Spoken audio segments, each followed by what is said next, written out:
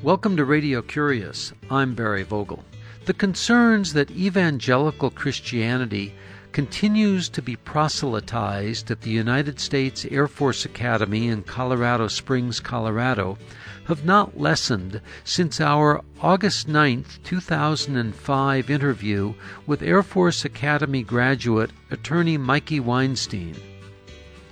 Mikey Weinstein of Albuquerque, New Mexico, is a former Assistant General Counsel in the Reagan White House and former General Counsel for H. Ross Perot.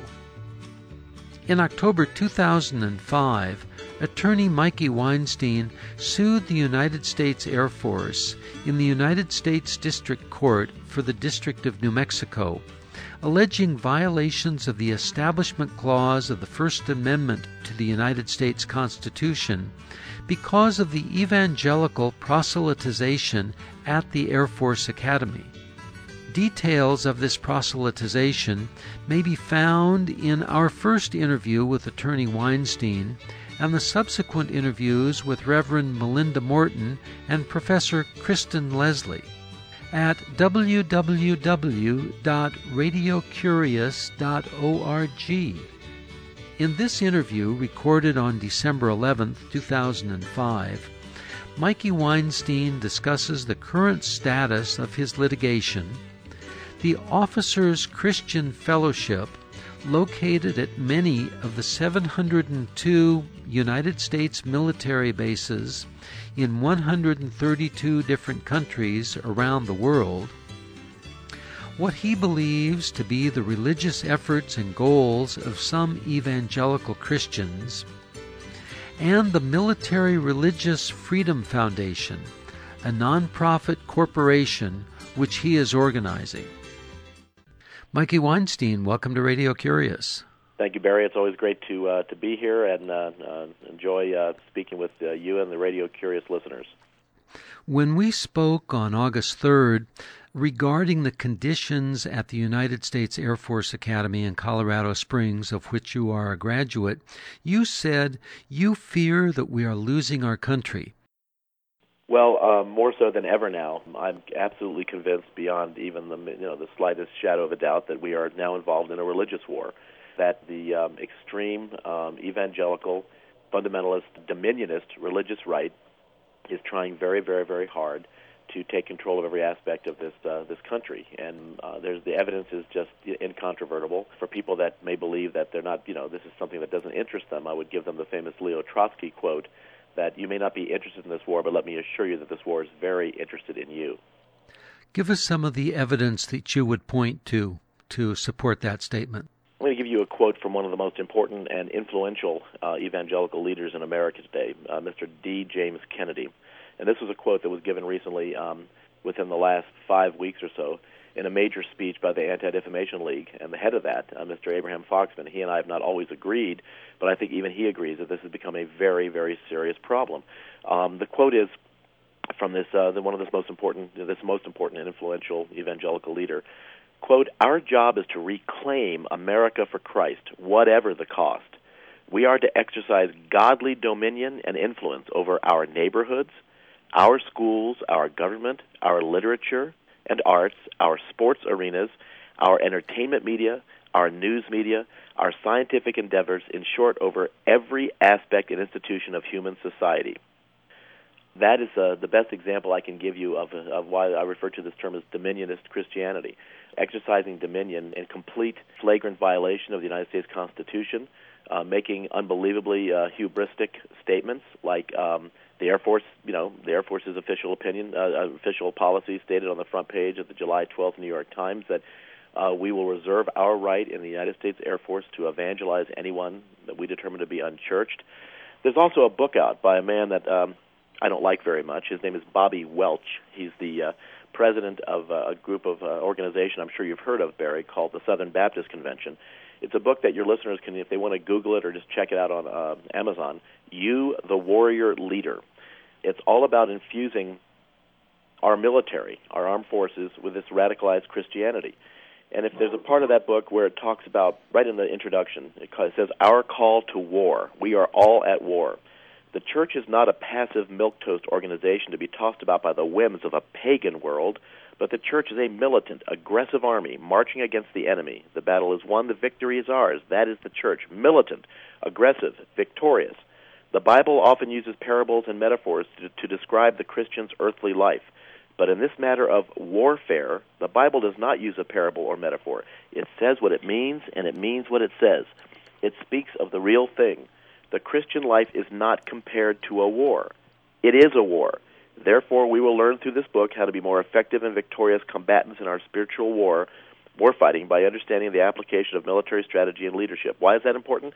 I can't tell you the number of admirals and generals in our United States Armed Forces who carry this book around like it's their Bible, the same way that the extreme racist right carried the book called The Turner Diaries around. Timothy McVeigh, that was a book that I'm sure you've heard of before, The Turner Diaries. Timothy McVeigh patterned. Related to the bombing of Oklahoma City. So it's the fact when my sources tell me how many folks are carrying this book around. The book that you're talking about is You, the Warrior Leader by Bobby Welch, the leader of the Southern Baptist Convention. Yes, there are 702 military installations of the United States of America located in 132 countries around the world. I mean, we're everywhere. And at every installation, or almost every installation, there's a group called the Officers Christian Fellowship, or for officers, and the Christian Military Fellowship for non-commissioned officers and enlisted soldiers, airmen, Marines, and sailors. If you check out the website for just the Air Force version of this, it'll say that our goal for the Officers Christian Fellowship is to see a spiritually transformed Air Force with ambassadors of Christ in uniform. Now, let me make this very clear. Anyone gloriously or comprehensively celebrating their faith or no faith at all is perfectly fine with me and the armies that I lead in opposition. The problem is when you engage the machinery of the state, and when you have statements made that irrespective of any of the precepts of the First Amendment, Barry, of the Bill of Rights of the U.S. Constitution, or for that matter, many Americans don't even think about Clause 3 of Article 6, which states right in the body of the Constitution that we will never have a religion test for any position of trust or any position of officership in the United States federal government. When this is happening, it's important to recall history, and that's why I know later in our discussion we'll talk about a book that I'd like to recommend to your readers, unless you want to do it now, because it's very apropos. Well, mention the name now, and we'll come back to it later. It won the National Book Award a few years ago. It came out in, I think, 2001. It was an immediate New York Times bestseller by the famous author James Carroll, a book called Constantine's Sword. And in fact, Hollywood is now making a movie out of this book. It's a documentary much along the lines of March of the Penguins and Fahrenheit 9/11. They hope to have the movie out and debut it at the Robert Redford, the Sundance Festival in January of 2007. And it'll be in all the regular theaters. It's a book that chronicles the 2,000-year history between the church and the Jews. And if for no other reason, it's worth the $18 to buy it. It's a tough read. It's about 800 pages. But if you go to pages 622 to 627 of either the hardback or the paperback version of the book, they have an incredible chronology. It starts at 2800 BCE and it goes to the present time. And I'm telling you, the message is unmistakable. We have all seen this train leave the station before. Every single time, without exception, when a radicalized, fundamentalist version of Christianity has engaged the machinery of the state, and in particular, not whatever version of housing and urban development or the Department of Agriculture or the Department of Commerce existed, but particularly in that part where the sticks and stones are that break my bones, the armed forces, every single time, Barry, do you know what we end up with? Well, let me tell you what we don't end up with. We don't end up with little puddles or little creeks or small lakes, streams, or rivers. We end up with oceans and oceans and oceans of blood. And I'm telling the American people and the listeners to Radio Curious that this is happening now. It is happening now. We have to stop it. This is a call to action. We've got to bring this country back to respecting everyone's religious freedom. Of course, I mean, we have more freedoms than most everyone else in the world does, but we cannot allow one particular version. And it's not the Hindus, it's not the Buddhists, it's not the even the Wahhabist, Islamicists. It's not the Jews, the Taoists, the Shintos, the agnostics, the atheists. It is, I'm at war not with Christianity and not with evangelical Christianity, Barry. I'm at war the subset within a subset of Christianity, and those are the dominionist Christians, the evangelical Christians that are trying to engage the machinery of the state to create two classes of American citizens: those who are children of the right God, and those that are children of a lesser God. Well, Mikey Weinstein, you have engaged the machinery of the state by filing a lawsuit in the United States District Court for the District of New Mexico in Albuquerque to challenge these processes. Tell us about your lawsuit. Well, I'm ashamed and disgusted that I even had to file it. The path that led to my lawsuit occurred again on July 12th when the number 2 ranking chaplain in the U.S. Air Force, Brigadier General Cecil R. Richardson, made an utterly astonishing statement on the front page of this planet's most visible newspaper, the New York Times. He stated that the Air Force would reserve its right to evangelize anyone that it determined to be unchurched.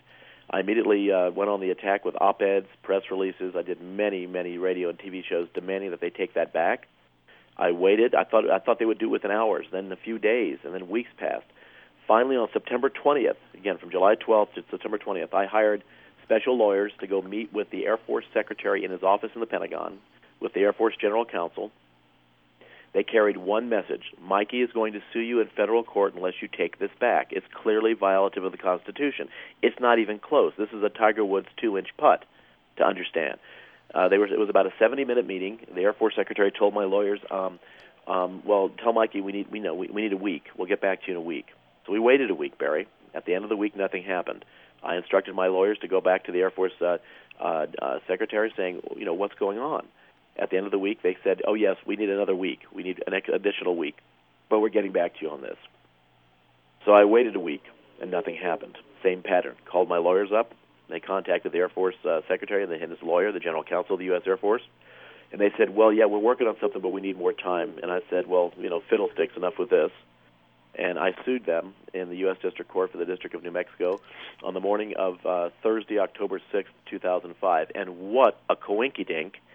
6.5 hours later, my lawyers out here get a fax from the General Counsel of the U.S. Air Force. And the fax said, we meant to get this out to you yesterday. I wish we had, because now you've filed suit. But, that we've gotten rid of that policy. And there was a document. See, there was this document that might have been understood to have supported that policy. Well, we pulled that for further review. Well, we were astonished. I mean, we always knew that this was a noxious, hideously wretched constitutional implicit policy. We thought it was an implicit policy, to evangelize the unchurched in the Air Force. Now there's a document? You're kidding us. What was that document? Why the document directing the Air Force to do that? Yes. So, of course, under the federal rules of discovery. Have you seen that? It was passed out actually at the chaplain school, specifically stating right there, but we don't know how many other documents there are, making this clearly an explicit policy.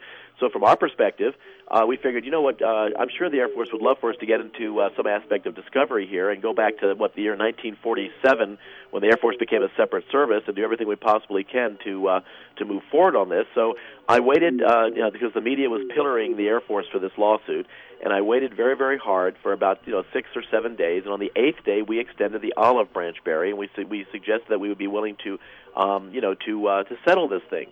It was very simple, because we're only asking for two things. Because, of course, the religious right was just infuriated that I filed this lawsuit. And the two things we're asking for, the first thing is that the Air Force will be forced by the federal courts to treat religion neutrally, and the concept of religion as a whole to no religion neutrally. Now, where do we come up with this idea? Well, it's about 200 years of case law from our country, directly right down the middle. In fact, most recently, when those two companion Ten Commandment cases came down, I'm sure you remember this summer in Texas and in Kentucky. In Texas, it found the display of the Ten Commandments on the Texas state capitol grounds constitutional in a 5-4 decision, and at the same day, it found the display of the Ten Commandments in a courthouse in Kentucky unconstitutional in a 5-4 decision. Writing for the majority in the Kentucky case, Justice David Souter stated, look, here's our guiding principle for our country and for our Supreme Court. We must always ensure governmental neutrality between religion and between religion and no religion. Sound familiar? That's the understanding of the Constitution, of the First Amendment. And then the second thing we asked for was even simpler. We asked the courts to enjoin or force the Air Force to ensure that while on duty, we didn't even define that. We'll let the Air Force define that. While on duty, no member of the United States Air Force anywhere in the world at any time should have to suffer the ignominy of being proselytized or evangelized or pressured to change their religious beliefs while on duty against their will, involuntarily, against their will. That is all we're asking for. you would think that the Department of Justice, which represents the Air Force, would be thrilled about wanting to get out of this lawsuit. At first, they were going to have the U.S. attorney here in New Mexico handle it, but he's an evangelical, born-again, right-wing Christian who's a very close friend of mine who also completely supports what I'm doing. Mikey Weinstein, let's pause for a moment to say that in this edition of Radio Curious, we're talking with Mikey Weinstein, an attorney who lives in Albuquerque, New Mexico, and a former graduate of the United States Air Force Academy, and the lead plaintiff in a lawsuit against the United States government and the United States Air Force, challenging the evangelical proselytization that's going on within the United States Air Force, and specifically at the United States Air Force Academy in Colorado Springs, Colorado. You're listening to Radio Curious. I'm Barry Vogel. Mikey Weinstein, what has been the response? The government had to file an answer to the claims that you submitted in the federal court in New Mexico. What did they say? Well, I'm glad you mentioned a little bit about me. I want to make sure your listeners know that I'm not. It's very hard for the religious right. It's a difficult play for them to try to cast me as a left wing. I'm a registered Republican. I also spent over 3 years as a lawyer in the White House to President Reagan, and also was general counsel to H. Ross Perot. My family has 3 consecutive generations at our military academies. We have 115 years of combined active duty military service in my family from every conflict from World War I to the current time. It's not as though they can try to paint me as, I know they refer to me constantly as a godless secular leftist. Who refers to you that way? I get that from the religious right all the time. Focus on the Family and many others refer to me both collectively and both individually as these things constantly. I might also add that if you look at the response that you asked here from the federal courts, we filed the lawsuit on October 6th. We extended 8 days later the offer to settle. Nothing happened. And then a few days after that, 4 very brave Air Force active duty second lieutenants, all 4 of them classmates from the class of 2004 from the Air Force Academy, joined me as plaintiffs. We wanted to make sure that we wouldn't have a standing issue because I only have taxpayer standing, the same standing, Barry, that you would have. It's very hard to get anybody on active duty in the Air Force to come forward for fear that their careers will be destroyed. But 4 second lieutenants came forward, 3 of them Jewish, 1 raised Roman Catholic who's currently an atheist at this time, and one of them is my son, my eldest son, who married one of his classmates in the class of 2004 who's Christian. Half of my family is Christian. I married a Presbyterian girl who converted to Judaism right after we got married, but her whole family is half my family, and they're Christian. My daughter-in-law is Christian, and so that's why this makes it a little bit of a difficult pill to swallow for the religious right. In any event, December 6th was the date that the government was supposed to respond. They contacted my lawyers and said they needed more time. They wanted a lot more time. We agreed to December 23rd. So I believe that's a Friday, and we're expecting their answer. I'm sure they'll file a motion to dismiss in an attempt to throw me out for lack of standing, and we will fight very hard to at least get discovery, because I have hundreds of people in the U.S. Air Force that contact me weekly, or actually daily, sometimes hourly, about things that are happening out there, and they're running around terrified. I mean, the religious right tried to start a rumor, Barry, that Mikey Weinstein was trying to stop people from saying "God bless you" after they sneeze. It's astonishing. It's just absolutely astonishing. I had a woman contact me from a southern state, telling me that she'd been in direct contact with Jesus, and that as a result of this lawsuit, Jesus had assured her he was increasing the frequency of malignant cancer cells in the breasts of Jewish women in retribution. These are some of the nicer ones that I get. I won't go into the absolute direct threats. It's just unbelievable. That sounds pretty unusual. But let's stay here on a more material plane. You are creating a new foundation to deal with these issues. Can you tell us about that? Yes, we decided that this was something that the usual folks that are the guardians out there, for some reason, this war, this secret war that's been going on, we believe, for at least 20 years, and certainly has intensified for the last 10 to 12, made it by the Anti-Defamation League, the ACLU, People for the American Way, the Southern Poverty Law Center, Americans United for the Separation of Church and State. They're not turning the ships into the torpedoes. We are, and I'm announcing today, and this is the first time ever, we are forming a foundation called the Military Religious Freedom Foundation, a 501c3, to which, as soon as we get IRS approval, which will take a few months, this will be allowed to be a tax-deductible contribution. And the specific goal is to counter the Bobby Welches of the world, the D. James Kennedys, the Jerry Falwells, the Pat Robertsons, the James Dobsons. Well, that's the unstated specific goal. How are you going to characterize the goal in the language of the foundation when you charter it in your state? Very, very clearly, we're going to preserve the founder's vision for religious liberty for all and freedom from religious tyranny for all. The essential goal is to ensure, with a direct focus right into the Holocaust, the motto for which is never again, and that means three things. Never again will we allow perpetrators of genocide. Never again will we allow victims of genocide. And most importantly, never again will we allow bystanders of genocide. And how do you propose to advance this? We want to have something that is going to focus with laser-like precision on the military. If we lose the military to the religious right, we will lose everything. If we lose the armed forces, we will lose our way of life. And we want something to focus with absolute laser-like precision. We want an organization that will not be focusing on issues, not that they're not good issues, like In God We Trust on the coins or Under God in the Pledge of Allegiance. Those places, I mean, they have their places, but I'm frying other whales right now. And we have nothing that will take on directly the usurpation by the dominionist, fundamentalist, evangelical religious right of the United States Marine Corps, the United States Navy, the United States Army, United States Air Force, and we have to do that. And that's our mission. We're going to take them on in the media. We're going to take them on in the courts. We're going to take them on in the churches, the mosques, the synagogues. Wherever they are, we're going to take them on. We're going to be the voice in opposition, because apparently there hasn't been for most of the last quarter century. And who will be the speakers of this voice? Well, it'll be me. I'll be leading, but I also have some people that have decided to join the board that are wonderful. I'm sure you know Chaplain Melinda Morton, former Air Force Academy. She's been a guest on your show before, as well as Dr. Kristen Leslie, who's also, I believe, been a guest from Yale Divinity School. And I've got another gentleman, a giant in the area of public relations based in Hollywood named Howard Bragman. There's a lot of people that are not willing to want to come forward publicly for fear of retribution, but are more than happy to write large checks. And this will facilitate our ability to, as I said before, turn the ships into the torpedoes and fight. For people who are interested in learning more about your foundation, who would they contact? The best thing to do is to contact me. I'm in the phone book in Albuquerque, but we will soon have a website up. It'll be www.religiousfreedom.org. It's not up yet.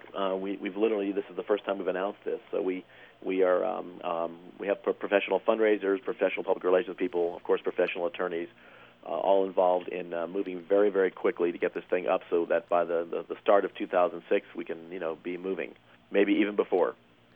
Let's talk about the information that you have gathered so far. I don't see too much of it in the media. What sort of response are you getting from the media? The media, of course, is that's why I always tell people I don't see any left-leaning bias in the media. I see a lassitude bias. You have to take them by the hands and oftentimes, just connect all the dots for them. The media, of course, their job is to get people to read newspapers, listen to radio programs, and watch TV. I think going back to the famous statement in the media that if it doesn't bleed, it doesn't lead. Oftentimes, and God knows we live in a world where there's plenty of bleeding going on. So there are many folks in the media are perfectly well aware of what's happening. At this point, they tend to want to follow the calculus and the rhythm of the lawsuit. The next time something comes out in the lawsuit, they'll cover it, they'll come back again, and because we are in the litigation. And of course, that's now a natural battleground. And to answer a prior question to you, I mean, from the media's perspective, I've exhausted everything I can do on Capitol Hill. We couldn't get a single Republican to support what we're doing. We had a bunch of Democrats, scores of them, but now that we're in the election season, even they're afraid to come forward in the main. Certainly going to the executive branch was useless. I mean, I paid lawyers, to go and meet directly with the Air Force Secretary. In this case, it was Pete Guerin, who's since been replaced by Michael Wynn. Pete Guerin, for your listeners who don't know, for the last 3 or 4 years was one of the very chief aide-de-camps to Donald Rumsfeld. So it goes back to what Harriet Miers was saying when she was trying to be the next nominee for the Supreme Court. When she filled out her questionnaire for the U.S. Senate, she stated that it was her belief that Americans that felt aggrieved by particular socio-political policies, if they can't get them handled on Capitol Hill or in the administration, they should not run to the courts because the courts should not be making policy. My answer to Harriet Myers is, well, what the hell else did I have left to do? And that's why I'm in the federal courts. They're the last vestige, the last place we can go. And when I learned government, there were checks and balances. There wasn't one branch of government that had supremacy over the others. This is exactly the way the founders set up our country, and that's why I'm in federal court. And that's why the media, to answer your question, seems to be following every heartbeat that happens in the lawsuit. Mikey Weinstein, I want to thank you again for joining us on Radio Curious for an update on your challenge to the evangelical proselytization at the United States Air Force Academy and within the Air Force. And you've told us a little bit about the book that you recommend, You, the Warrior Leader by Bobby Welch. Well, that's one of the books. That I use that as an example of why there clearly is absolutely, as we speak today, in a manner such as this, a war going on.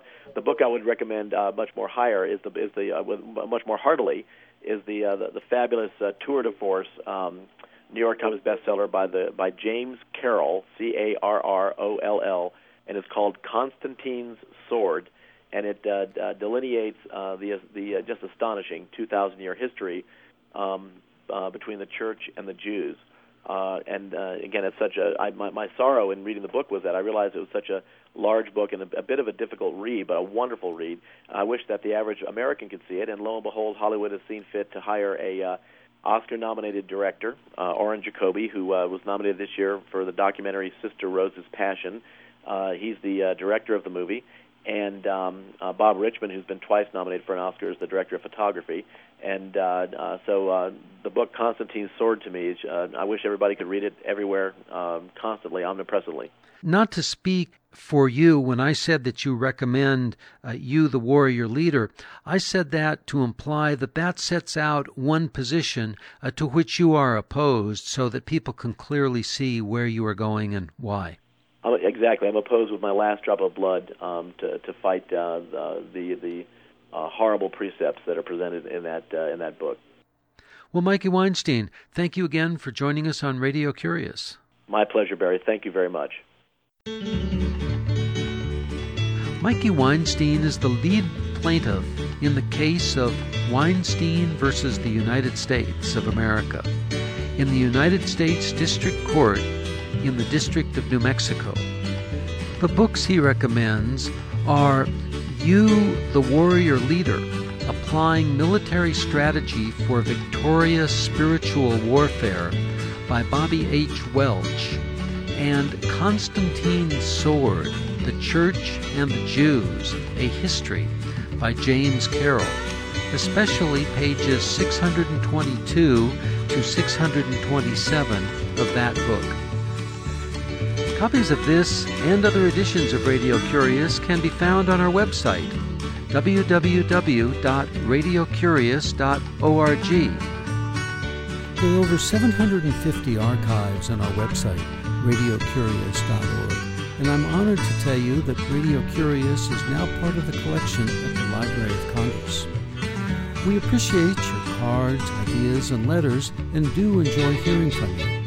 The email is curious@radiocurious.org. The postal address is 700 West Smith Street, Ukiah, California, 95482. The phone is 707-621-5075. Ignacio Ayala is the assistant producer. I'm host and producer Barry Vogel. Thank you for listening.